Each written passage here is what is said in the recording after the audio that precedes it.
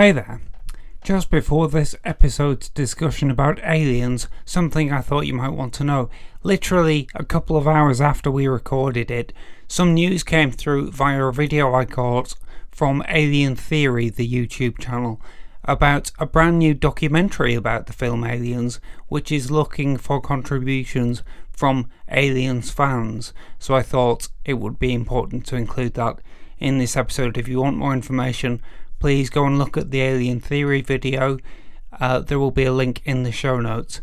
This is a fairly standard spoilerific discussion of the film Aliens, but be warned, towards the end things are going to take a turn for the strange as myself and Ian are interrupted by a child. Be prepared.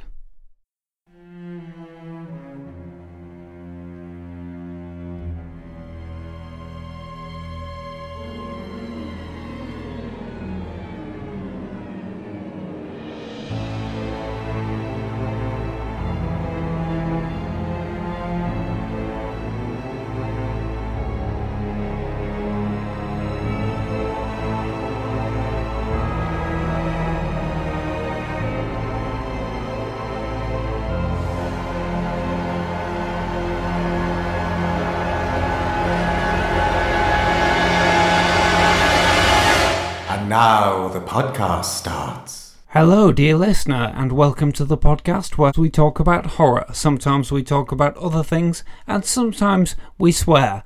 This week, I have the distinct pleasure of being joined by the wonderful Ian Winterton. Say hello, Ian.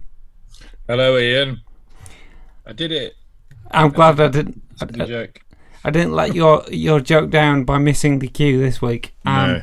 And I am TD Velasquez, but dear listener, as always, you can call me Dan.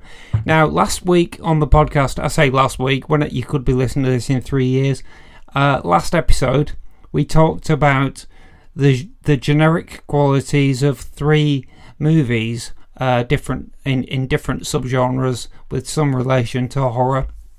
We talked about the Poseidon Adventure, we talked about Jaws, and we talked about Aliens.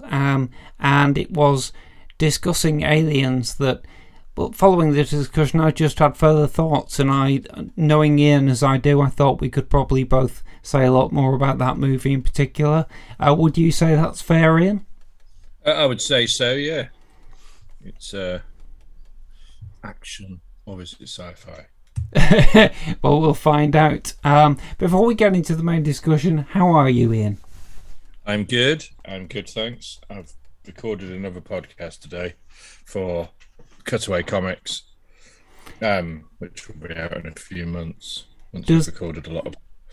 Does that podcast? Does it have a title? That podcast? It's not just called Doctor Who, I assume. No. It's sponsored by Cutaway Comics that I write for and edit for, and we're so obviously most of that is Doctor Who related.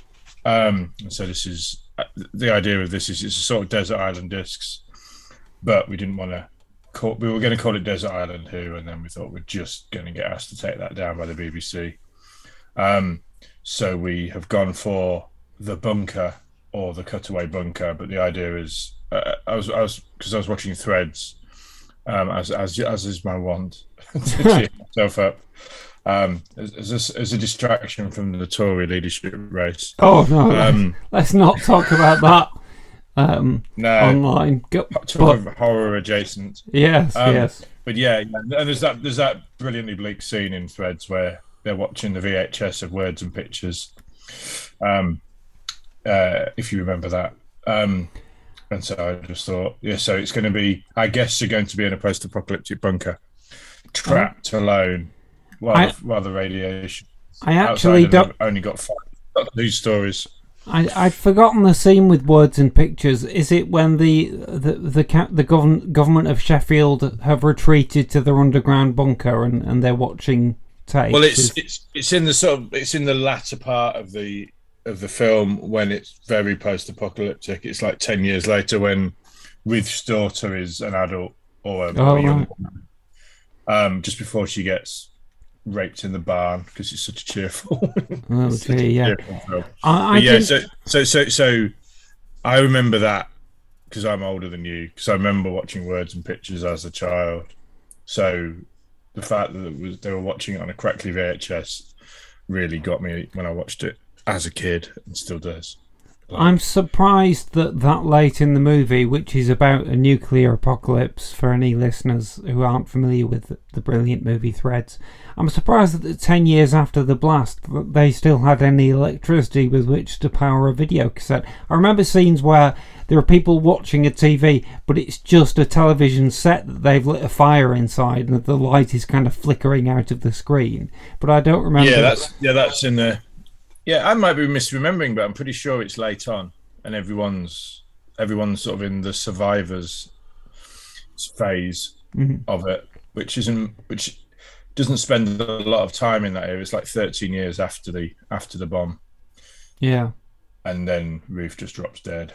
Spoilers. Anyway, why are we talking about Threads? Yeah, well, you're just noting your podcast. So the idea is that people will, a bit like Desert Island Discs, but people will choose the favourite Doctor Who stories that they take on a desert island or to a bunker with them. Yeah, but in this case, they're locked in a bunker with only a TV and a DVD player. Right. Although we're not limiting it to TV Doctor Who, it's any iteration of Doctor Who. And the guy I was interviewing today is actually a blind Doctor Who fan and activist. So it was amazing amazing hearing about how Doctor Who is very much about the Eighth Doctor for him. Okay. And as well as audiobooks and and the amount of things he hasn't listened to because there isn't decent audio description on BritBox and all these sort of things. Right. So, but we'll be releasing that in a couple of months, I think. That's fantastic. Once we've got enough of them recorded and up and running. That's great. Well, when that comes around, I shall make sure that we have links in what episodes we're posting then, so that people can find the podcast. That's very exciting, and I look forward to hearing that myself. So is there anything else you'd like to mention before we start talking about aliens? No, I think I'm okay. I've been finally getting into Paramount Plus. Oh yes, you've got that, haven't you? I've not got Paramount Plus. Watching the new Star Trek, which is quite brilliant. So I hear. Which is not really very horror adjacent. That's very sci-fi. And I'm also getting into more sci-fi. I'm watching For All Mankind on Apple, which is back to being as brilliant as season 1 for my money. Yes, I remember it was one of your recommendations last year. Yeah. No, I do like it. I do like a bit of sort of alternative history, the what ifs, and it's definitely in a better universe. Right. The one that we inhabit. Although, excuse me, the Soviet Union's still going, so it swings and roundabouts. But so we could talk for far too long. Sure, yeah. About the ins and outs of of For All Mankind. Well, indeed. Are you finding time to watch anything at the moment? Are you busy? At the moment, I'm for the first time watching The West Wing because I find it comforting and. See, it's so much more of a fantasy as each year goes by. It's comforting to watch a story of a functional, competent government, but also I couldn't, even though I have friends who are huge fans of it and I've never seen it, I couldn't really watch it while Donald Trump was in office. It would just be too painful. I mean, I don't get the impression that the government in America is that great right now, but at least they're not Trump. And it seems a little bit more compatible with the kind of worldview in the West Wing, and it's not dated too badly. The political mechanisms and problems have probably not changed much in 20 years. So, there was I watched an episode the other day where there was a school shooting and an ensuing gun control debate, which has been very much in the news in just the last few weeks. So so much doesn't change. So, well, I mean, I think that's half of America's problem is it's ossified and it's fused into these two sides, and nothing's changed since hardly anything's changed since the late 60s. Yeah, it does seem like that a little bit. So yeah, that's what I'm watching, and based on our last episode, I did rewatch Jaws, which is still wonderful. I watched it with my mum the other night. Amazing. It's the first time I've watched it not on VHS. I watched it streamed in high def. So it's amazing how a lot of the dialogue I could suddenly understand what people were saying. And in a number of cases, they were saying something completely different to what I thought they'd said when I'd seen it before. But what a wonderful movie. There's a few movies that I will watch and immediately just want to watch them again. And they are all directed by Steven Spielberg. So, that guy's got something. Jaws, Duel, Raiders of the Lost Ark, and Jurassic Park are all movies that I will watch and immediately want to rewind. To sort of segue into our topic, I'd say James Cameron was mostly in a similar camp. Like, if one of his movies, like Spielberg, if one of his movies is on TV, wherever it's at, I'll watch it to the end. And I'm like that, with Titanic whether it's Titanic or Terminator or just about any movie he's ever made, with the possible exception of Avatar. I will sit down. I will find myself drawn in because his storytelling is so crisp and amazing. And he just, him and Spielberg make perfect Hollywood movies. They're not the only way to make a film, but they do make perfect films. They do, although Spielberg makes a lot of other movies in between, whereas Cameron just doesn't. He just sits there for 7 years thinking about the next one. So their hit rate is similar, even though Spielberg's made about 4 times as many films, I think. That is a really good segue, Ian. Let's take it. Okay, so we're going back to 1986, and the unexpectedly, long awaited, but unexpectedly powerful release of a sequel to Ridley Scott's classic Alien, that was made by almost none of the people who were involved with Alien, and yet became a smash hit and a classic movie. You and I and Kirsty have talked about Alien 3 on this podcast in the past. I'm sure we'll talk about the other Alien films, but at this point today we're going to talk about the second film in the series, Aliens. And for listeners who heard the previous episode, we normally do include the audio from a trailer of the film that we're going to discuss. So last week we already did that for Aliens. We used the main theatrical trailer, but this week we're going to use a different trailer, which is the kind of few weeks into the theatrical run, pumped up, we're brilliant, everybody says we're brilliant, go and see this film if you haven't already trailer, which is my favourite trailer for the movie. So that's what I thought we'd include. Let's have a listen to this. And I haven't watched this before, so... Indeed. So, Ian, have at it. Audiences and critics agree. Aliens is the wild roller coaster ride moviegoers have been waiting for all summer. That's right outside the door. The best action film of the year. Unbelievably exciting. Sheer exhilaration. Fasten your seatbelts for the ultimate summer action film. Aliens will blow you through the back wall of the theater. Sigourney Weaver. Aliens. Now playing everywhere. So that was good of you to share that link. Basically said Ian's right. I think some of the quotes are really great. I remember I played that to Ross and he said, "Oh, that's confident." Yeah. It's full of pomp, and that's what I love about it. Well, I mean, it's it's weird as well because we just kind of accepted Aliens.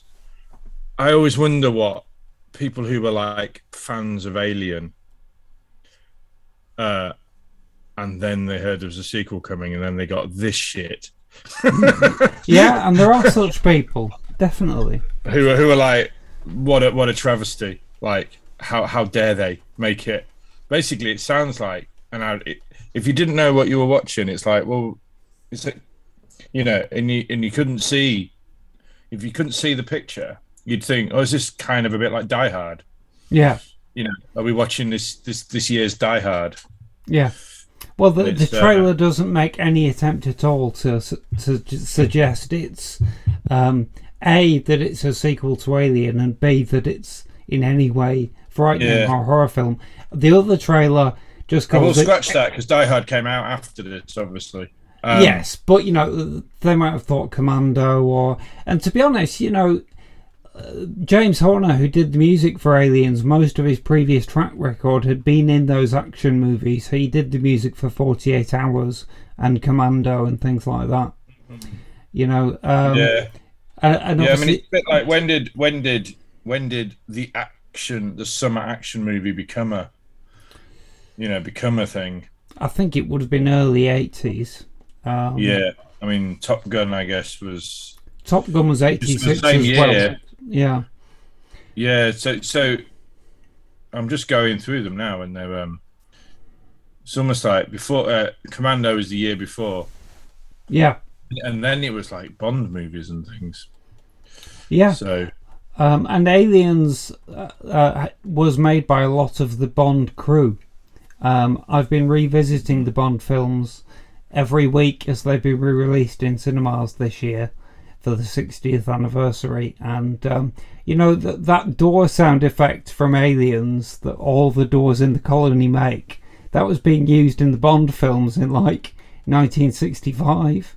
So it's all the same sound editors, the same ADs, the same production designer, which separates it from Alien as well, which was more a kind of almost, even though Ridley Scott was a fairly new director, it was a kind of 2001: A Space Odyssey kind of prestige sci-fi. We could shoot this movie in a few weeks with very little money, Roger Corman style, but actually we're going to lavish time and energy and creativity on it. But Aliens was more like bish bash bosh, let's get it thrown together by people who know exactly what they were doing. And apparently it was a really fraught shoot, because even though the crew knew exactly what they were doing, they didn't know exactly enough for Cameron, who was like, who are these English guys who want their tea breaks? The making of documentary is fascinating because of all the political strife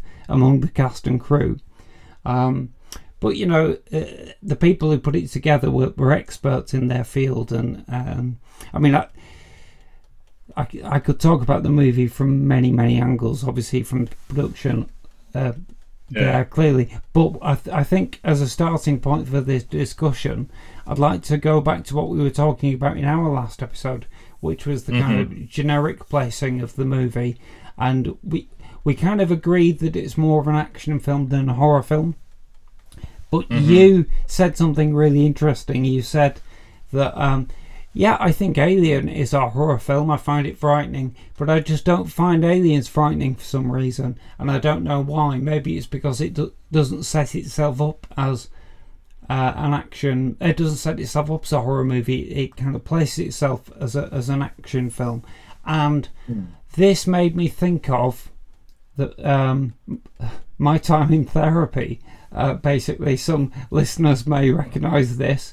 So if you've been in therapy for anxiety, something that you are kind of encouraged to do is when you feel anxious, tell yourself it's not anxiety, it's excitement. You're thrilled to be doing something, because the feeling of excitement and the feeling of fear basically are physiologically the same, and it's about the attitude that you come to them with that makes the difference. So so in a way there is a difference in attitude in Aliens, but I think that of all the films I've seen, and please tell me if anybody knows something that they can say is more exciting, but I think Aliens is the most exciting film I've ever seen. I think it's more exciting than Die Hard. And I think the reason, and I love Die Hard, and I think the reason why it's more exciting is because it's frightening as well. That's like the energy of it.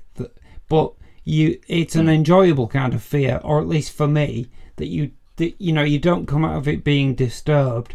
Having said that, it has disturbed people. I remember reading Roger Ebert's review of it, where he said basically, this film is absolutely brilliant, but I cannot recommend it. It is too traumatic. I didn't enjoy it. I felt assaulted by it. And it's strange. You'd think from that description, you'd think he'd watched like, I don't know, an Eli Roth film or something, or something where you are like, oh Christ, the violence is gratuitous. I mean, this is. But I'd say my reaction to it is pretty much the same, in that it's so thrilling to watch. Absolutely, just never get bored of it. It's a war film, where you don't have the horrible, you don't have the sort of horrible post-colonial guilt of, oh, we shouldn't really be watching this because they're people. You can't. We can watch Marines shooting aliens with the same way as people 40 years ago could watch cowboys shooting Indians. But we can't, because we're not utter bastards anymore. But so you have that, or you can't watch Zulu in the same way as maybe a lot of people when it was made watched it. I'm think this is even though part of me really likes Zulu, I still find it troubling. But I don't find them shooting made up things, and it still has a sort of anti-capitalist message in this big, massive, multi-million-pound capitalist machine.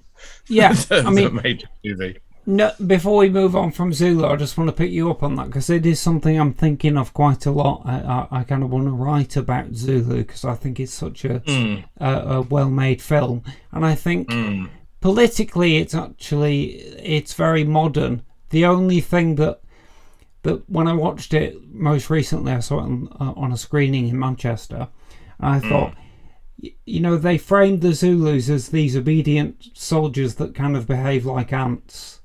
The general says, run the guns, and I'll count the guns by basically by virtue of how many of you die, and the soldiers just do that. If they didn't really in real life act like that, then the culture is being misrepresented and it's racist.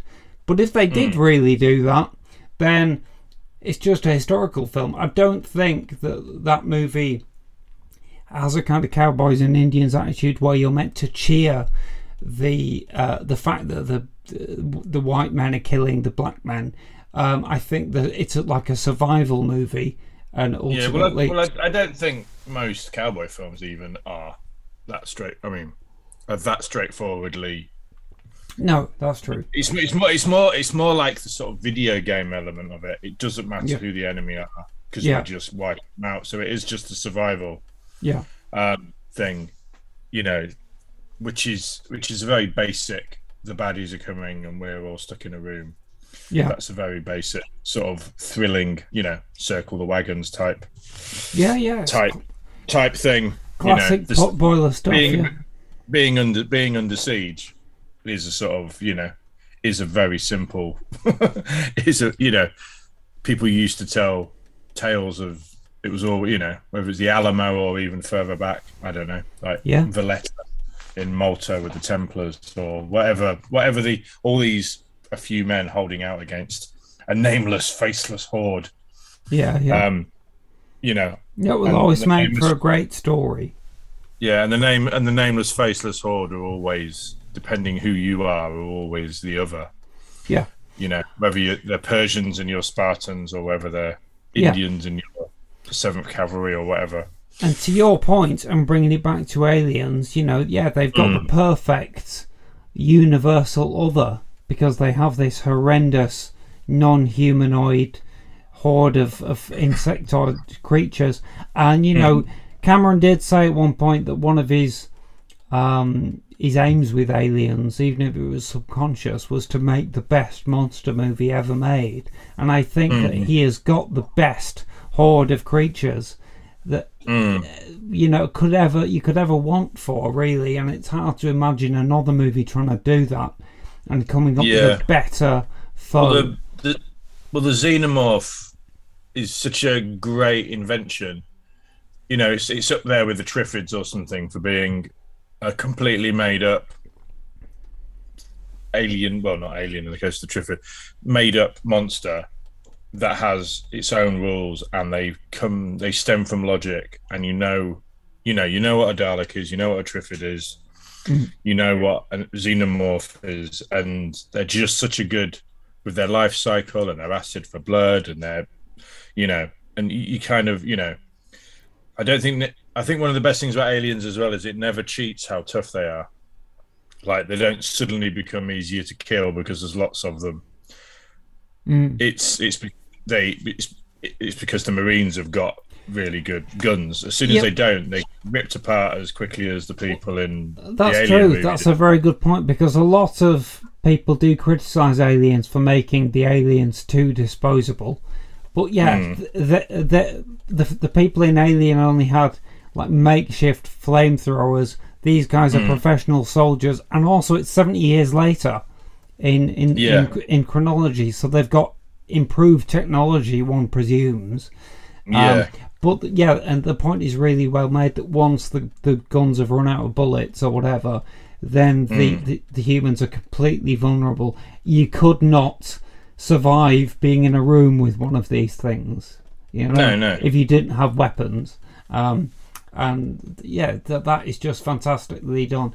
And that's one of the reasons why I love the backstory of Aliens, that this colony has been overwhelmed by these things, because they weren't soldiers and they did have to try to defend themselves with what came to hand, you know. And there are lines of dialogue where the Marines find the remains of earlier battles, and it's like they tried to build barricades here. They used seismic survey charges to attack the aliens, you know, which are not weapons, and they were obviously completely overwhelmed.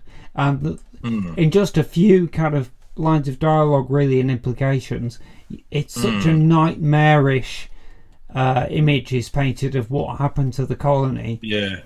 Which before. Is as a sidebar, you've listened to Dirk Maggs's audios, haven't you? Yes, I love them. Which the Tim Leben especially, which is exactly that, isn't it? It's the colony getting overwhelmed. That's not the Tim Leben one. That's Alien. Oh, is it not? That's River of Pain, which is written by Christopher Golden, and it is very good. But it did slightly disappoint me because it does retcon slightly that there were Marines on the colony. So, and the story is kind of more concerned with the Marines, and all that stuff is great because it kind of recreates moments from Aliens, and the atmosphere of Aliens kind of perfectly. I forgave it. I mean, they obviously just didn't go in the room with those Marines, but it means people stay alive a little bit longer. You know, and it would have been a very like you said, like an Eli Roth kind of a very bleak. Lack of survival movie, because nobody makes it out of there. That's the whole point. Whereas with the addition of the Marine unit, they were able to do some unexpected and surprising things, and it sounds like the same place. The young actress in it who plays Newt sounds exactly like Newt from the movie, even though it's obviously not the same actress.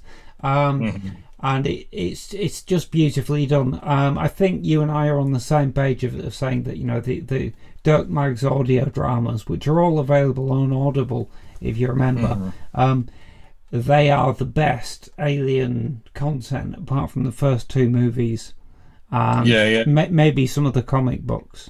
You know, and they certainly knock Prometheus and Covenant into a. They certainly do. We can get into that I have But thankfully, thoughts. we don't have to talk about androids playing flutes or any of that shit today. we do not, but the time may come.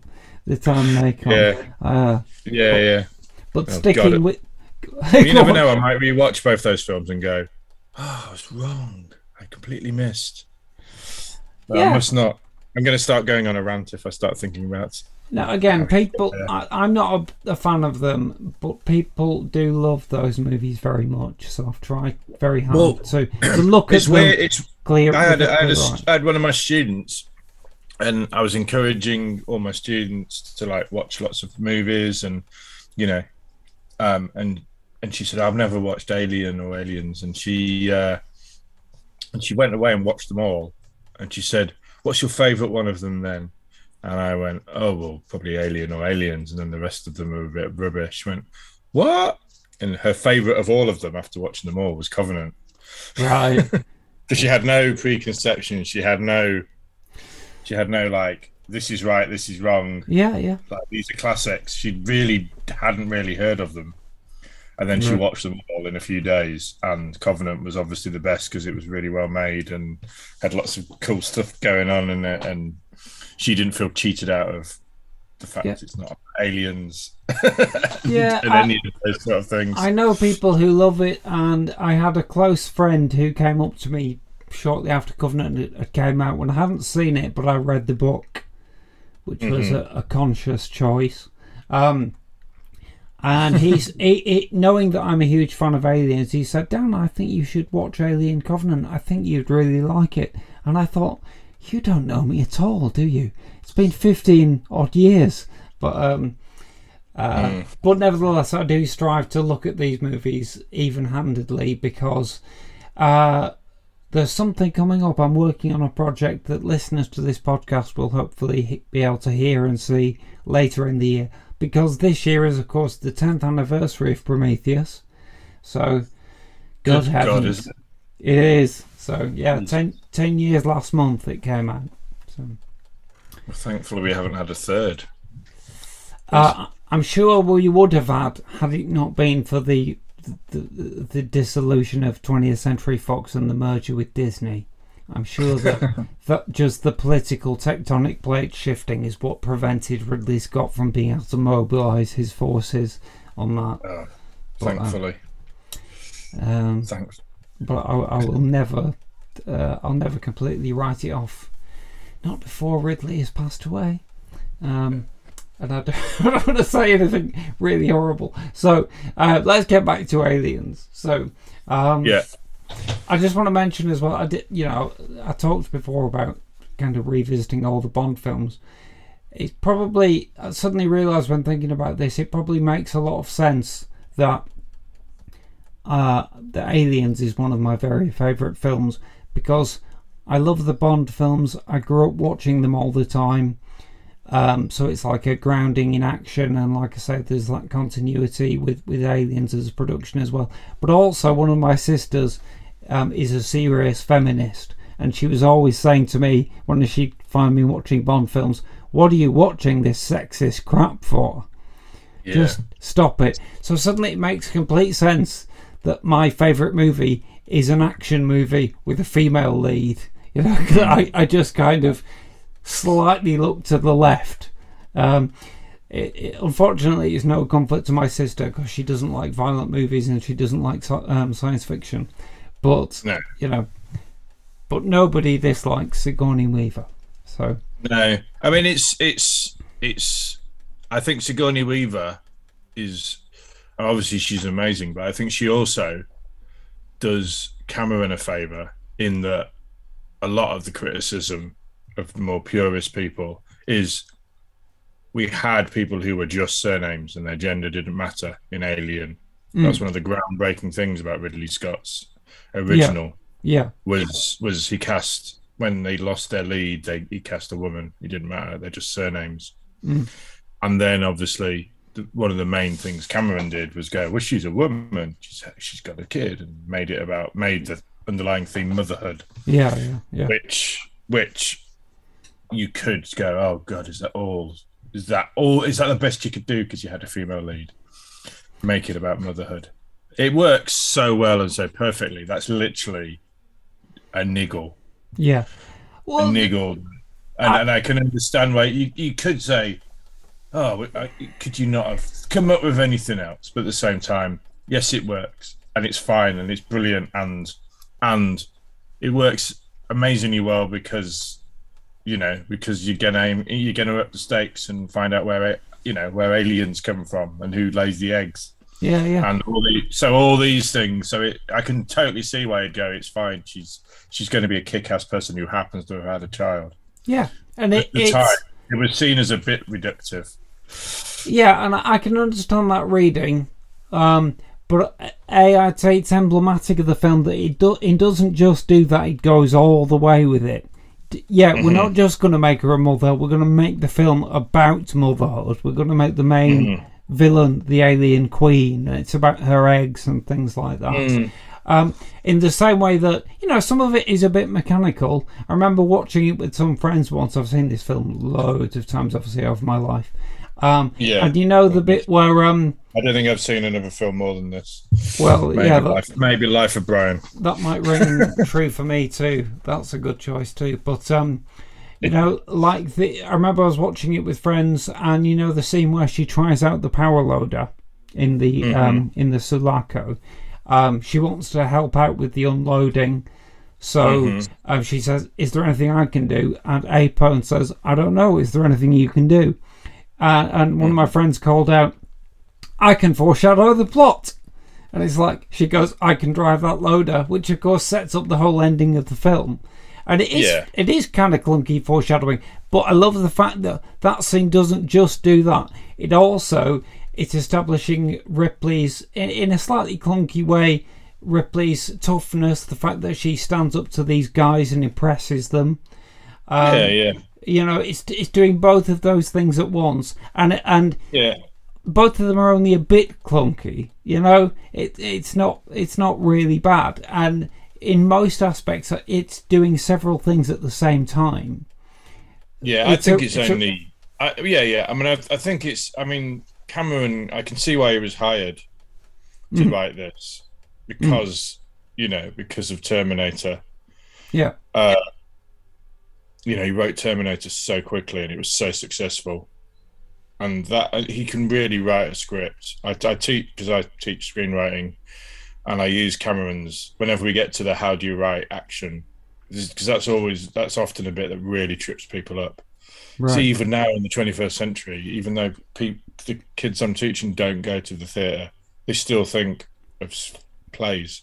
They still think a script is dialogue. Right. And so you have people talking far too much in most people's scripts when they're getting going. So it's just brilliant to show a Cameron script, which is, here's what's happening. Do you need dialogue? No, you don't. Yeah. And people saying idiotic things like, well, is Arnold Schwarzenegger an actor? Because he hasn't got very much dialogue.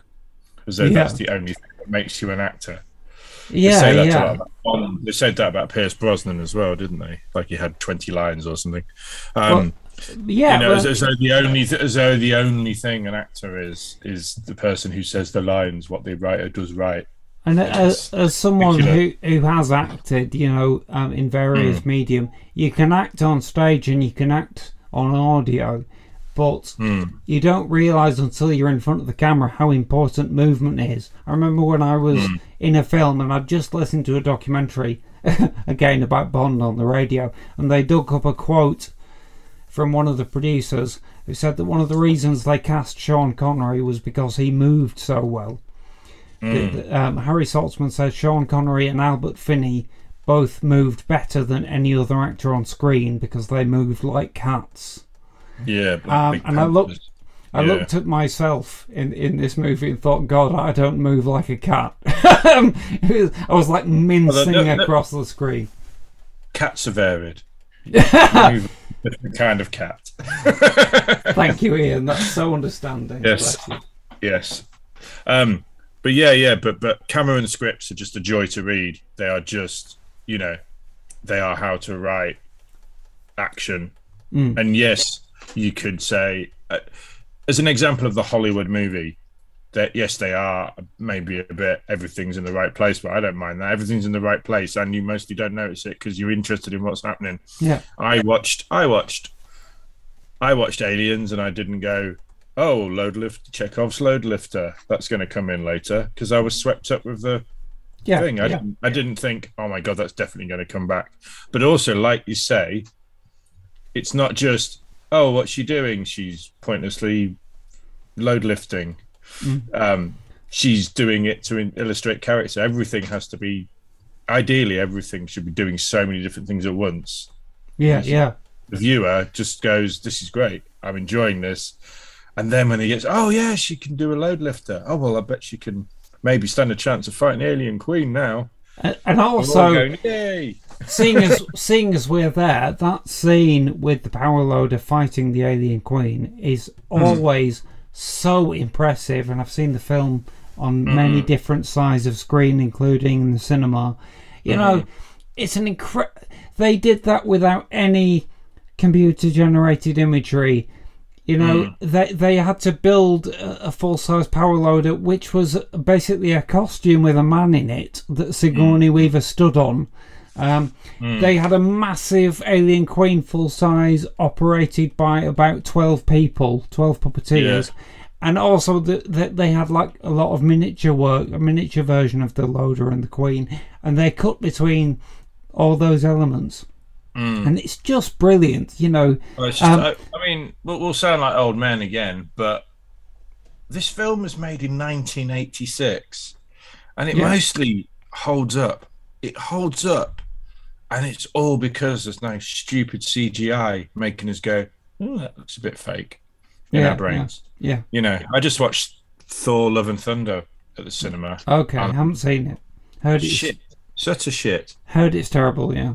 Yeah, and I have to go and see them with my kids, and sometimes it's literally I'm going to have a sleep now, and I actively go to sleep. Right. That's Thor: Love and Thunder was one of those. Oh, I was like, well, I'm in a comfy seat, I'm going to go to sleep, because it was that boring. Oh dear, I love the Marvel movies, but there are a couple of naff ones, but this has got such bad reviews. It's like it's the worst one ever. Kermode was ranting about how terrible it is. Well, it's like they're taking the piss now. It's like you can see them acting. It's almost like they shouldn't have bothered putting the CGI in, because it would have been more honest if they just left the green screen in the background, because it's just so artificial. Right. And the performances are so surface, and just it's like a pastiche. Just everything about it. It's worth seeing just to sort of go, oh my God, see what everyone's talking about now. It's so. For the record, lest people feel that we're slagging off Taika Waititi, we've got a whole episode of the show from a couple of years ago where me and Kirsty and Stella went on for ages about how much we love what we do in the shadows. So we love Taika Waititi, but it does sound like Taika Waititi. Yeah. Oh, nice. But yeah, it does sound like there's a great deal of complacency here. I'm still a few films behind with Marvel. I hear that I'm not a fan of them, so other people might like them more than. But this was definitely massively off subject, but this was definitely a I'll have a snooze. Right. Rather than I'm quite enjoying this for what it is. Well, I can see what they're doing here. The performances are good. The reading of the lines good. The plot's good for what it is. You know, this was definitely I'd rather, I paid for recliners in my View cinema. I'm going to press the button and go to sleep. Right. Occasionally, I'd rather do that with a movie. Wow. Famous quote: Quentin Tarantino will sell you the seat, but you're only going to use it in the recline position. Yeah. Dear God. Okay, well that's good. Now I know. Anyway, the polar opposite, Aliens. Yes. Back to Aliens. Now that I know not to spend £10 or whatever on Thor: Love and Thunder, let's talk more about Aliens. So, do you know what? Go on. I've just realised I've never seen Aliens in the cinema. Oh, really? Well, it gets re-released Never pretty seen it in- regularly. I know. I've just never seen it. I've seen it so many times, and I've probably never seen it on a very big screen. It holds up beautifully, I have to say. I think you've just missed it being screened as part of Grimfest in Manchester again. Yeah, no, I had. I was going to go try and get to it, but I couldn't. Stupid children. Then I get dragged to Thor: Love and Thunder. But yeah, but it is such an amazing film. Just there's barely anything to fault it, really. Like, and you know me, I can fault anything. There's not a, you know, it knows exactly what it is. Its tone is perfect. It looks perfect. There's no lines in it that make me go, ooh. There's not even, you know, there's not even that one line that ruins an otherwise perfect film that you sometimes get. There is that weirdly homophobic subtext to one line of dialogue that the Marines say that I've never quite understood. You know, the bit where they're all around the breakfast table in the refectory, and they're all they're kind of talking over each other, so you can't really tell what they're saying anyway. A lot of it, but they say something about, "Have you had some Arcturian poontang?" And one of them says yes, and somebody else says, "But the one you had was male." And he says, "Doesn't matter when it's Arcturian, baby." And gee, well, that's a bit odd, I can live with that because they're not, you know, maybe Colonial Marines in however far in the future aren't that PC. Yeah, and it's just that's exactly like a bunch of Marines talking about accidentally having ladyboys in Vietnam. Yeah. It's dodgy as fuck, but I imagine that's how that's surely in the future. Although, funnily enough, if you listen to the commentary rather on the DVD by James Cameron, he says he realised afterwards that he'd not written the Marines properly, or rather they weren't very like Marines. He said they're more like regular army near the end of their tour. And you know, Marines would be much more disciplined. They wouldn't be joking around like that and kind of slacking off on their duties. I think just instinctively it works anyway. So maybe he shouldn't beat himself up. I've always read it that it was a continuation of Crew Expendable. Yeah. They didn't send the fucking brightest and the best because they sent the shit Marines. They sent a platoon that had Hudson in it. Well, this is another flaw of the film in certain people's eyes that we should probably discuss. That Ian, they only send 12 people. There's only 12 of them. They're set to rescue a colony. They send one ship with 12 people on it, and when the ship gets to the planet, all 12 of the people get on the dropship and go down to the planet. Not one person remains behind to watch over things, and it's like the plotting is brilliantly. Aren't there more than 12? No, well, there's more than 12. There's 12 Marines plus Ripley plus Burke. Yeah. I thought there were. I always get the impression there's more than that. No, because he has the brilliant. You know, again, this is sort of classic by the numbers thing of he thins out the herd at the midpoint. Well, he goes, "Oh dear, there's been a massive battle. Well, the people who's the red shirts have all been killed." Yeah, well, that is almost a flaw I would point out. Is that I think there's only about 2 of the Marines who you don't know who they are, and that's Wierzbowski and Crow, I think. They never even have a line, but they get killed in the first flurry of action. Yeah. And they're wiped out exactly the same time that 2 of the Marines you do know, Dietrich and Frost, are also killed. So you're reeling from people that you knew, and they've also got rid of the cannon fodder, the red shirts, as you say, which is a brilliant move. And from that point, everybody is characterised. But I've always found it... Yeah, and also because of the tone of it, you kind of don't know who's going to live and who's going to die.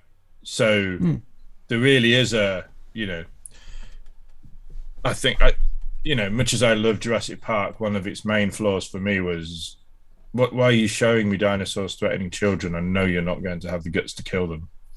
Right. So it takes so much tension out of the, unless you're 10 and you haven't worked out that they're not going to kill children. It sucks so much tension out of that kitchen scene. It's almost just there for the sake of it. I know what you mean. Because they're not going to kill children. He only kills bad people in Jurassic Park. But whereas in Jaws, he kills kids on rafts and dogs and breaks all sorts of rules. Yeah, and watching that last week, I remember that Kirsty said, she tried to watch Jaws with her daughter and they got as far as the kid being eaten off the beach. And A, that's only about 20 minutes into the film. And B, that's such a horrific scene. The way you see him from a distance, kind of in a fountain of his own blood, being dragged under the water. I always remember, this is a very rambling story, podcast, isn't it? But I just love the story of Spielberg and I think his producer secretly watching a test screening, and watching a test screening with an audience, and at the when the child gets killed and there's a big fountain of blood goes spurting up, like somebody vomited in the aisle and then ran out, and then other people ran with them. Right. And he was just going, "Oh my God, we used too much blood. And then everyone came back in. Right. None of them. They all went out to get a breath of fresh air, then they all went back in. Right. Maybe we've got a hit after all. Wonderful. But I think with Aliens, I think one of the geniuses with Jaws is it's a family movie that really pushes it. Yeah. And with Aliens, you're definitely going, this is an 18. That's one reason I've never watched it at the cinema, because in '86 I was too young, and I remember, of all people, my great uncle, God rest his soul, but he was really old, and I couldn't even imagine him going to the cinema. But he came to stay with us, and he was like, "Oh, I just watched the most amusing film the other day." And I went to watch, a film called Aliens. Absolutely ridiculous. Absolutely loved it though. And like my weird great uncle. Okay. So he's literally, almost. Well, I mean, when was he born? Early 20th century. Right. Served in World War II. Right. Watching what to me still feels like an ultra modern movie. Yeah. And he was just like didn't know what to expect, but it's almost like he was a few days later he was still shocked and smiling about it. Oh, that was wonderful. What a remarkable, strange film. I just remember anyone who did manage to sneak in and watched it just came out so excited, but also saying, I remember a lot of people said, "Oh, it's shit, it's so stupid," but then being excited about it because it was just, "Oh, it's so violent and it's just stupid and loads of people die and it's got aliens." Oh, you mean because they kind of liked it, but also thought it was shit. Right. Also thought it was silly. Right. There seemed to be a reaction in the sixth form common room from some people.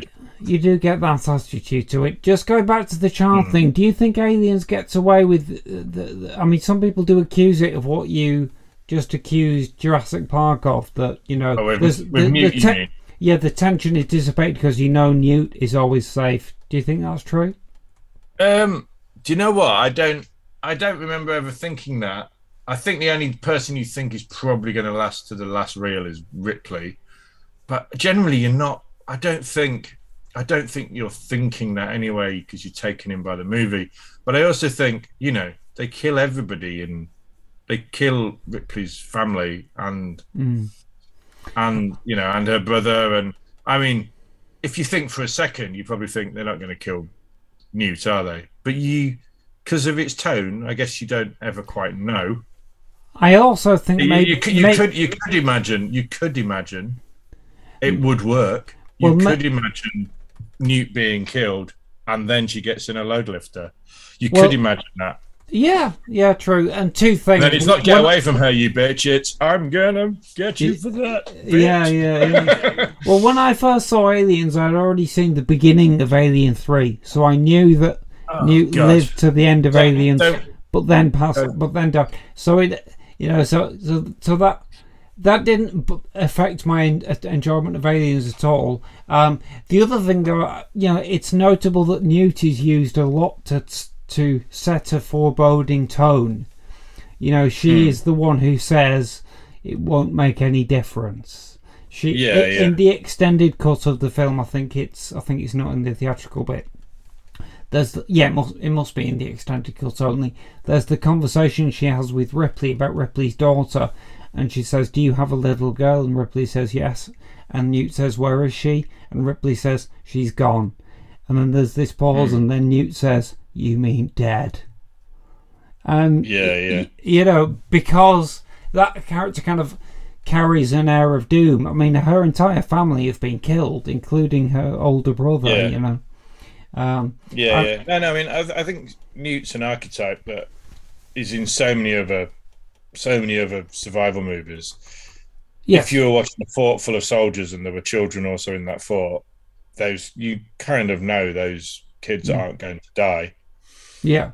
If you think about it for a second, but a lot of your favourite, they do enable people that you might be rooting for to die in heroic ways. So their deaths will be dramatically pleasing, and you'll still be like, no. Yeah. So having a child there means goodies can die, and we don't mind. In the same way as there's nothing worse than watching a film where people just get sort of offed in such arbitrary ways, even though obviously warfare is arbitrary. It's that balance of, you don't want to have plot armor, as they say. Like people, no bullets can hit them because I'm a hero. I've got story to do. But at the same time, we don't just want. You have to be very careful if you're just going to have someone you're rooting for to just suddenly get shot and die. You have to be aware of all these different things you're doing to the audience. And that kind of audience expectations is something we think about a lot when we're writing scripts, and that kind of brings us into genre as well.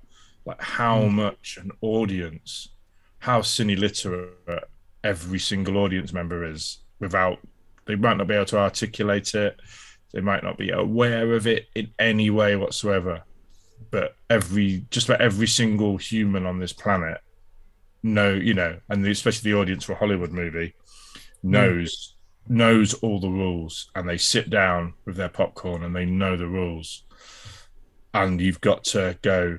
That's why everybody can go, "Oh, this is so boring and predictable. I could tell that was going to happen."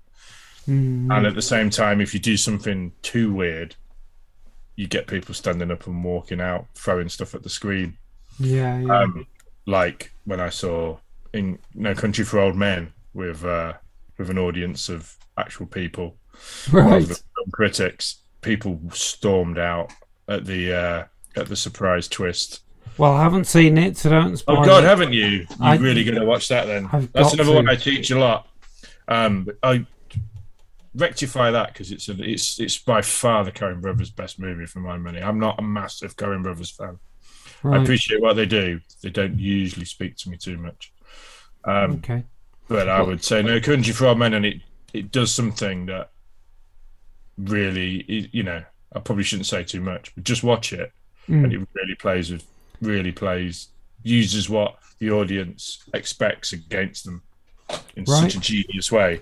But I've seen audiences literally leave because they felt cheated. Right. Okay. Because of but with Alien, it runs on rails, like it does everything by the book in terms of structure. Yeah, that reminds me of absolutely perfect. Yeah, because you still don't know what's going to happen next. Leslie Halliwell's capsule review in Halliwell's Film Guide, I remember off by heart. It is frightening but mechanical sequel with none of the half-assed poetry of the original. Yeah, and I could sort of get what he's going at. Like you say, it does run on rails, but what rails? What rails? Yeah. It's like, it was a bit of a predictable roller coaster. It was thoroughly enjoyable. Yeah, I mean, I could tell it was going to do exactly what it did. Yeah, exactly. You know, you don't. But the fact is, when you're watching it, you can't tell exactly what it's going to do. Yeah. Because you're so swept up in it. Yeah, and you don't think about that, and that's what's wonderful about it. And every time I watch the movie, that I discover something new that I love about it. I mean, it was only a few viewings ago. Obviously, I watch this every couple of years, quite often on my birthday, as I said to Lance Henriksen when we interviewed him a couple of years ago. That's one of the few times I can clang. But you know, I love that this is in Alien as well, and it was obviously they spotted that they needed to replicate this element of Alien, but it's that the environments feel so real.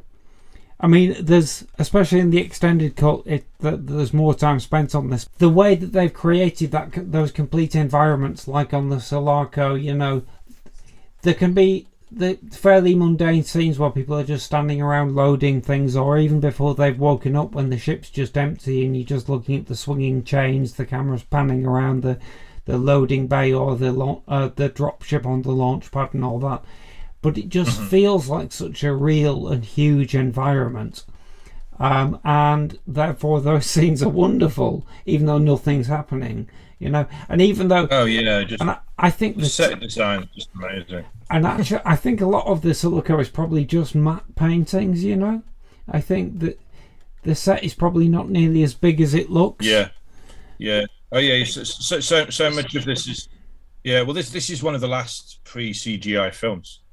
And you know, and after that, you know, Cameron himself moves us into with Terminator 2, which again is I'd say Terminator 2 and Aliens are two of the they're kind of equally tied as the most exciting films. I love Terminator 2 as well. I don't think it's as exciting as the Terminator actually, although T2 has got a hugeness to it that the original doesn't have, and you know, all three of those films I could literally watch, and I have watch over and over again, and they all have something. You know, completely compelling about them. Yeah, I think over time I've come to think actually Aliens is the most perfect of the three of them. I remember watching Terminator 2 at the cinema exactly the right age. I'd literally watched Terminator the day before. I'd never seen it with my teenage mates. Right. You know, like 18, 19. I was 19 and I'd never quite got around to watching Terminator. And we watched it the day before I went to see the sequel. Right. Oh, and it was like watching like the best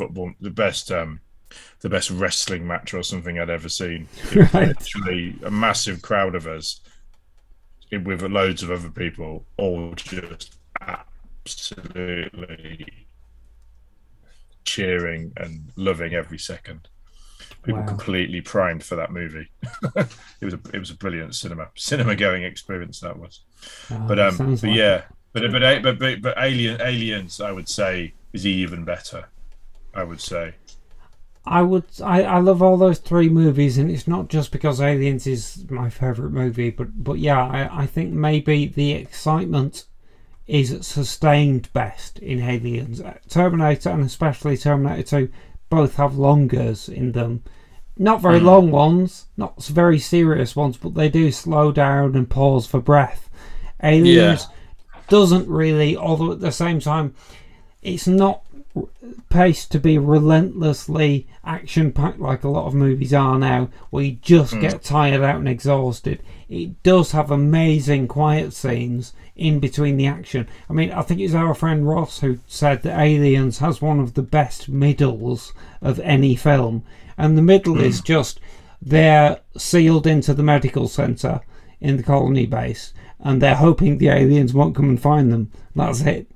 But it does have, every scene is amazing, including that brilliant scene which I was thinking of as maybe supporting my idea that it's a horror film more than an action film, because I'm not sure you could call it an action scene, but the scene in the med lab And the face huggers. with the face huggers, it's just horrendous. And I think that's that's whenever I watch that with other people, that's the bit, and that is definitely a horror sequence, and I think it's even more effective because it's a change of pace. Yeah, and suddenly people who are like, "Oh, this is a fun popcorn movie. I'm a bit tense, but I'm not scared," are suddenly really uncomfortable. Yeah, that's true. Because it's got the sort of Freudian Geiger, you're being attacked by a vagina with legs, sort of. Yeah, and it's also stick a tube down your throat. What? And the relatable mythic thing of the child hiding under the bed. Although that's a reversal, of course. The monster's not under the bed. She hides under the bed in case the monster comes, which is like a brilliant way of saying it's even worse than you feared. You will be hiding under the bed. And then they wake up and find that the monster is in the room with them, which is. But it's also a brilliant. Again, another reason this is so good. It's not just, these things have got in. Yeah. And that's quite a fun sequence. It ramps up the drama. It's we've got a traitor amongst us. You know. So the reason they're there is because Burke, you can't trust. And that speaks to the whole, one of the main themes of the whole Alien franchise is corporate greed is the ultimate sin. And so having set up a movie which seems to be about the siege mentality, we've got to keep them out, then a new danger comes from within, which makes it a brilliant kind of middle turning point. I love that whole bit so much, even though there is a slight plot hole there that again, this is the kind of movie that you can watch 20 times and you're always seeing new great things that you've never noticed. Now and again you do spot a flaw which hadn't occurred before, and I think it's when they're talking to Bishop when he's on the radio tower, and he says something like, "I'm going to be there in 2 minutes." And that scene was clearly meant to happen a lot later because it takes him a lot longer to get there. But they've put it in that scene so that you can see them talking and Burke's in the foreground, I think, because it makes him look really sinister, and it kind of sets up that he's watching them and that he's got his own agenda. Yeah. But it, I just... It does say so much that you can just watch this film again and again, and the little cracks do appear, but they're so tiny. Well, they're plenty. They're plenty forgivable. Yeah, I mean, you don't know. There's not a. I mean, we haven't really discussed the sort of extended version versus the theatrical release. No, we haven't. It's almost like the theatrical release has been washed away. But there are some people who really do say the theatrical release is better for understandable reasons. What do you think? I can't. I'd missed too much of the stuff from the extended release. I think I could live without the drone, the automatic guns. But I think cutting out Ripley having a daughter, despite what I was saying before, that's. I mean, I could see why James Cameron was pissed off. They went, so we're going to take out the daughter. Won't affect too much, will it? The entire film's about motherhood. And what's Newt then when she meets Newt? What's Newt when she meets Newt? Just a kid. You bastards. It makes the. I mean. It makes his whole reason for setting the whole thing up, the theme of the movie is motherhood, and you take out the mother. So it's not two mothers against another mother.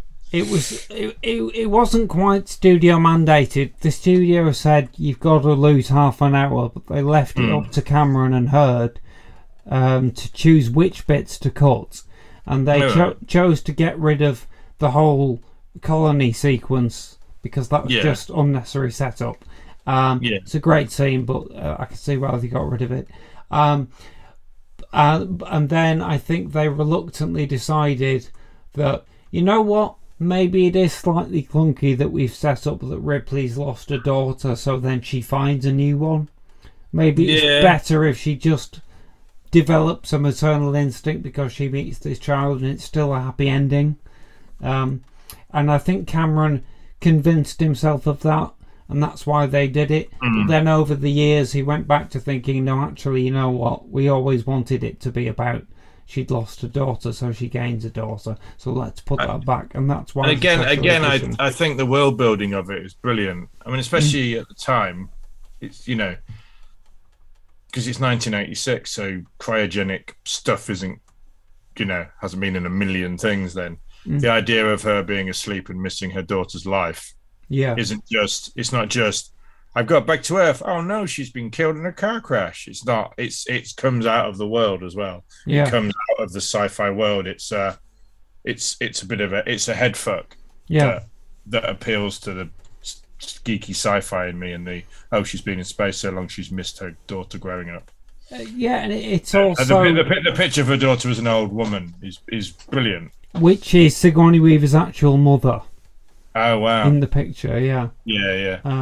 And also it makes the start of the film stronger because it starts on that emotional note. You know, my sister Maureen, who I've often mentioned on this podcast, I tried to get her to watch Aliens with me once. She wasn't too into it, but she was very moved by that start. The fact that was at the start of the film. The first half an hour of the film is really about Ripley just sitting there thinking, "Shit, I don't have a family anymore." And Maureen didn't have children, so it's not like you have to be a parent to feel that. And again, it just reminds me again of why Alien 3 makes me so angry, so disrespectful. It's just so disrespectful.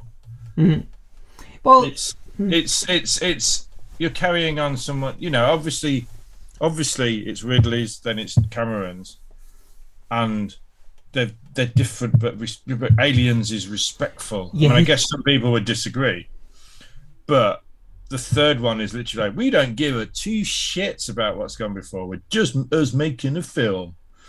We're just making a film. We do not give a shit about what's gone before. And do you know what? I'm just gonna kill these people you've been rooting for in the beginning of the film. Well, and, you know, it makes me. It's just awful. In the making of documentary of Alien 3, the producer David Giler, who did produce Aliens and Alien, you know, he was with it all the time, and they obviously say to him, "Why did you decide to kill Hicks and Newt?"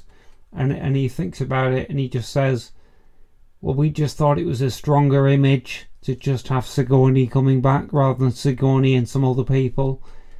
And I could. It's like, that's such a producer's decision. I can see that.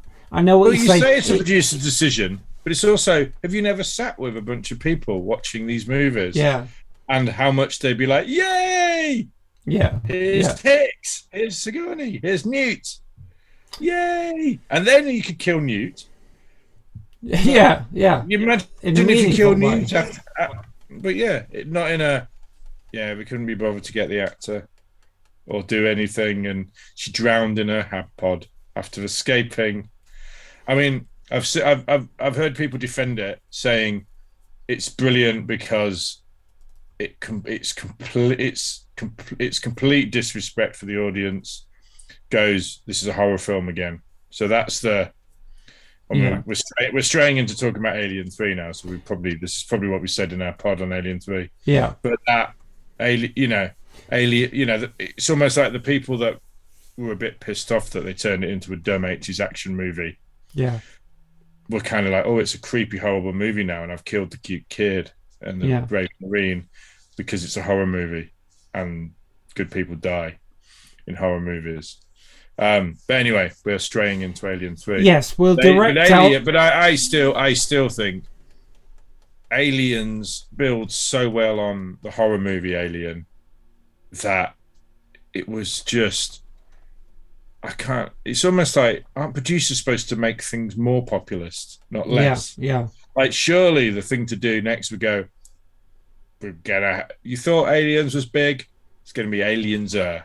It's Yeah. going to be Earth War. It's going to be huge. You won't be able to believe how great this film's going to be. We fucking aliens everywhere. That's what the next film should be. It just seems obvious to me. Well, you have a house, you have a bunch of people surrounded by zombies in one house, then you have the whole planet covered in zombies. And then, it's Day of the Aliens would have been well, yeah, maybe one day. I would have wanted to say something like that. I've got my doubts as well. I'll direct our listener to go back to listen to our Alien 3 episode where we get into depth on this. I'll sum up my thoughts as I did in that episode by just saying I think Alien 3 is a pretty good film on its own terms. And as far as a sequel to this one, well, I just pretend it doesn't exist. This is the last Alien film. Because it's a perfect ending, and I get your feeling that they could have gone on and told a bigger story, but I think that the ending of this film is so satisfying that I'll just pretend that there was nothing else. I'm kind of intrigued by the TV series that's coming out. Well, I'm intrigued by it because Noah Hawley's a very good writer, but it's not set in the far future. And I know. No one worries me as well. No one has ever done a good Alien thing set in near present day. Well, there's only been one, and that was one of the worst films ever made. AVP. I feel like there's more than one. The two AVP films, and maybe that's it. I'm sure I feel like there's another one, but maybe it's a comic or something. But anyway, maybe. The point is, I think the kind of mysterious far future-ness of it is essential. I don't even like that in the Prometheus films they started dating the movies so that you know exactly when. I can't remember the year that Prometheus is set, but it's meant to be 10 years before Alien, I think. So you can extrapolate all the dates. Or something, isn't it? Yeah, it's quite near. Typically Ridley Scott. When should we set this? When should we set Blade Runner? Tomorrow? It's far enough in the future to me. That won't have any consequences whatsoever. I like the idea. I always thought there were hundreds and hundreds of years hence that maybe civilizations have fallen and risen again, and therefore any minor anachronisms like technology not looking futuristic enough didn't really matter. I guess in my head, I agree. I like the fact that they didn't go, this is definitely, you don't need to know. But I always thought they're probably about 25th century. Yeah. At least we've still got the same structures we've got now. Capitalism's won big time. We've just about still got countries. And it's a sort of, but I guess that's the sort of cyberpunk future, isn't it? Cyberpunk is traditionally, all the bad shit from our own time is in the ascendancy and there's not very much of the good stuff left. That's sort of William Gibson kind of, his stuff was always in the 22nd century, I think, or late 21st. That makes sense. In my head, it was always a few hundred years ahead but I always liked the lack of, it's weird. I love Aliens and so many good bits, but one of my favourite bits in it is near the beginning, and it's her debriefing. Yeah. Just the world building of that and the dialogue and the performance from that woman smoking. Yeah. And just, when she goes and it just sort of, I can't remember the exact words, but it's just like, and these are your words, had acid for blood. Yeah. When she starts going on about and yet, unlike any life form recorded on any 400 worlds, and it kind of just in a natural way, it's an exposition dump of the and it's but what I like is that, and this is another reason to hate Ridley Scott's prequels. It goes, you know, we have Marines going, oh, is this going to be another bug hunt? So it makes you go, there are aliens out there, but they tend to be, they're few and far between, and they tend to be primitive, if at all. And then I guess we've got the space jockeys, but they are this mysterious ancient race that we don't know anything about. And then what does he do? He goes and has them wandering around. Yeah, and then even worse, he makes them go and plop themselves into the river on Earth or some shit. I don't know, because he thinks it's 1975 and he's just read Chariots of the Gods. It's just awful. Awful. But that was another thing that I loved about Alien and Aliens was the world building of this is a kind of real future where mostly outer space is what we know outer space is like. It's rocks and poisonous planets, and they just extrapolate and go, oh, there is a bit of life, but it's not fucking Star Trek. There's not a sentient being in every solar system, which just looks. I mean, Star Trek looks more and more just like it might as well be Lord of the Rings. The more we find out about the universe, more Star Trek seems more and more. I mean, God love it, but more and more fantastical. And Aliens is a much more. Do you know what? Let's go and mine out into the universe, because for me, aliens, we'll deal with that when we find them, because we're not going to, are we? We're not going to aliens. We'll be lucky to find a bacteria on a planet. So let's just assume we're by ourselves in the sentient race business. And I've always liked that about aliens. Yeah, and it's a wonderful universe because it lacks that Star Trek style sense of wonder and diversity and hope. It's just, but it's credible as well. It's very post Watergate. A hope of the 60s, then Watergate. Do you know the movie Outland with Sean Connery? Yeah, well, a long time ago. I've not seen it for decades. People are now saying, is it probably set in the same universe as the Alien films? Because it was made around the same time in probably the same studios with the same set designers and the same music, and it just has that, and it has that same kind of, the universe is crap. It's all run by money. It's all the corporations. I think the villain in it might even be just called the Company. Again, no, I've not seen it enough to be able to comment. But I mean, obviously, what Alien came out of was Dark Star, wasn't it? Yes. They kind of did Dark Star, and then went, let's have another go round of that and change the tone.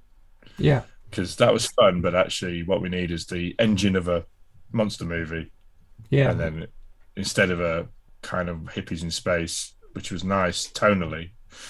But you don't need to necessarily watch it all, because I couldn't tell you what happens in Dark Star, other than there's a ball alien. No, I haven't seen all of it, and John Carpenter is my favourite director. But but God bless Dan O'Bannon, because he did one thing that was quite good and was able to spin it into something really damn good. And that's twice as much as most artists achieve. So, God bless him. We've only got a few minutes left, Ian, so is there anything else you'd like to say about Aliens to finish up? Well, I don't know, really, other than it's still one of my favourite films. And you sometimes think your tastes are going to change as you go through time, but it's just still up there and always is up there. And now I'm 50, I assume it's probably going to be always up there. Ah, good. Oh, I need to ask you, you mentioned on Twitter that you're going to try and revisit the Star Trek films, which you're not a huge fan of. I just wondered if you'd started that yet. I haven't started that yet because there's so many things to watch, and I'm watching new Trek rather than having time to go back to the old Trek. Well, when you watch Star Trek 2 and 3, by the way, is my favourite, I think.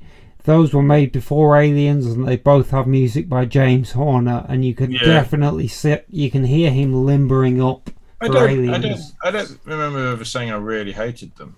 I just don't think I've massively watched them. My appreciation of Star Trek is definitely something that's different from when I was younger. Right. I think I like it a lot more as I've got older. Oh, that's cool. Maybe Star Trek is a bit embarrassing when you're a cool teenager. It certainly is. Having not been a cool teenager, I can still be pretty sure of that. Like, nobody dies. It's like about emotions and shit and hope. Ugh.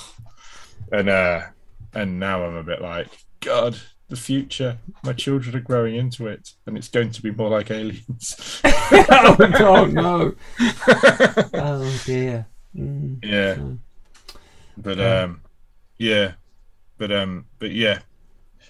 the opposite sides of sci-fi futures. yeah, and you know what? I like the fact that Star Trek shows that it's possible to still dream in a positive way, even though the more modern Treks are much grittier and darker. You know, it still has a kernel of that belief in a better future for all, and that is something that I find They still rub up against the fact, as Aliens' as anti-capitalist message does. It made millions at the box office. This anti-capitalist message, brilliant. Star Trek, the Star Trek timeline, still very much, it's all the latest stuff. You can, with Picard when they're in 2024, and you can tell this system is about to collapse. Yes. And then when they had Enterprise, I remember watching that and going, "Oh, this is exciting! Are we gonna find out what happens when they give up money?" No, he's going to go to the year 3000, and we're going to miss that bit out. Right. But they've always been. So it has some very, very, very anti-American ideas. And it's. But anyway, we are talking about Star Trek now. I was going to make one final point about Aliens, and it's gone out of my head. Do you need to have a word with someone? Oh, you've gone quiet, Ian. Sorry, I'm muted. You're going to have to edit this bit anyway, aren't you? Yep. You're right, Elliot. We're just literally nearly finished. Are you just giving me that back? Or you want it stapled? Just wait till we're finished here and then I'll staple it. No, I remember you said I don't know how many years, but you said, like, I don't know how many years after, the last of the Rise of Skywalker. After Rise of Skywalker, how many years? What? So 30 years after that. 30 years after the Rise of Skywalker? Is that... Well, they've never made that film. I know. So you want to write a story? After Rise of Skywalker, it is Return of Mace Windu. Then it is Rise of Moff Gideon. Then it's Return of the Jedi Death. I love all those titles, Elliot. I've got to say. And then the last... Mace Windu is going to be very old, 30 years after Rise of Skywalker. Actually, he doesn't grow. He doesn't grow from 28. He's been obsessed with Mace Windu. And then we have Revenge of Moff Gideon. Yes. That's 30 years. Right. Well, Moff Gideon is cool, so I'd like to see him. And I'm sure maybe we should keep this on the podcast because it's quite cute. This is my child writing the next 3 Star Wars films, aren't you? Yeah. Rey's Adventures Continue. Mace Windu appears. Wow. And he's still 28. And he's still young. Well, yeah, that makes sense. And he was only a Jedi trainer when he was 15. Right, I see. Anyway, Elliot, let us wrap up our podcast. Yes, we shall. I can't wait to show you Aliens. He's only 6. You're going to love it. But in about 4 years, you'll be about the right age to watch Aliens. So that's another thing. Having children, you mustn't wait too long to show them the old films because you think they're a classic, but if they're 15 when they're watching them, it's shit. Yeah. So show them when they're 10. Then Aliens is the most perfect film ever made. That's very wise advice. Yeah, that's what I've done with the other 2. Everybody's listening. So between 10 and 11, 12 is the best time to show them an alien. Right, okay. To shit their pants. So edited. Beautiful. Anyway. So my final point on Aliens then, seeing as you mentioned an anti-capitalist movie made by a massive corporation, and it obviously made a huge amount of money at the box office. Do you know what movie knocked Aliens off the top spot in the box office of 1986? And it was an anti-capitalist movie. Was it Wall Street then or something? Or no, I'm not really thinking along those lines. It's just a really unlikely movie that I imagine knocking a feel-good, crowd-pleasing film like Aliens off the top spot. Any guess? 86. That's the thing. That period, I wasn't really going to the cinema much. 86. What was going on in 86? God, was it like Pretty in Pink or something? Or no, it wasn't depressing like that. It's a good film, but it's just a weird choice. Pretty in Pink's a good film. Damn you. I have no knowledge, honestly. It's a brilliant film. It was David Cronenberg's The Fly. Oh. Bye, Elliot. And that I did see at the cinema, actually. Don't forget to finish Mace Windu. Yeah. You saw. Well, you said you were too young to see Aliens, but you were old enough to see The Fly. They were. Was it 15? I think maybe I think they were 8. They were both 18s. Yeah, I think maybe I just went to see that with my dad. Right. Wow. It's not like my parents were like, you're not allowed to go and see it. It's just you couldn't go by yourself. Right. Okay. Watch 18s because you'd get added, as the Americans would say. I can't imagine seeing that film at the cinema. And I'm sure we'll talk about that on another episode because it's another film that I always return to. But this has been a wonderful chat, Ian. It is. And should we say goodbye, Elliot? Bye. Bye. Bye. Bye, Elliot. And say bye-bye to the listener. I don't know what. So, Elliot, this is a horror podcast. Could you pretend to be a possessed child? Scariest child ever. I am quite scared just looking at those chilling eyes. That works. That's wonderful. You know your horror, Elliot. Inside you. How would a demon talk?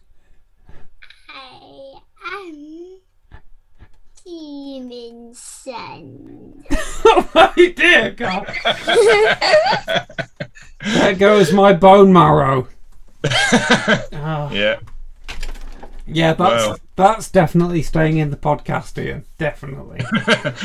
Yeah, just there's evidence for social services. I am Demon Son. He's now created a character that you could put into a script. Demon Son. That should be a movie. Demon Son. There we go. Demon Son. Perfectly. That sounded appropriately 80s as well. There should be a new Marvel movie. There should be a new Marvel movie. I think you're just going to have to fade this one out, Dan. I think I'll take that cue. So, thanks, Ian. Goodbye. Well, bye, everybody. What a wonderful listeners. time. Bye. You have been listening to And Now the Podcast Starts. Produced and released by Ambidextrous Solutions Limited. Presented by Ian Winterton, T.D. Velasquez, and Demon Son. Special thanks to Greg Hume for our original theme music and to Brian Gorman for our original artwork. All dialogue and music clips from films, TV shows, and trailers are used for the purposes of criticism in the spirit of fair dealing as defined in UK law and fair use as defined in US law. No copyright infringement is intended. Please visit our home on the web, www.andnowpodcast.com, for more content and contact details. or visit our Facebook pages at AndNowPod or at Lee Cushing Pod. Follow us on Twitter at AndNowPodcast or at Lee Cushing Podcast. If you'd like to donate to us, please visit patreon.com/AndNowPodcast. And now the podcast stops.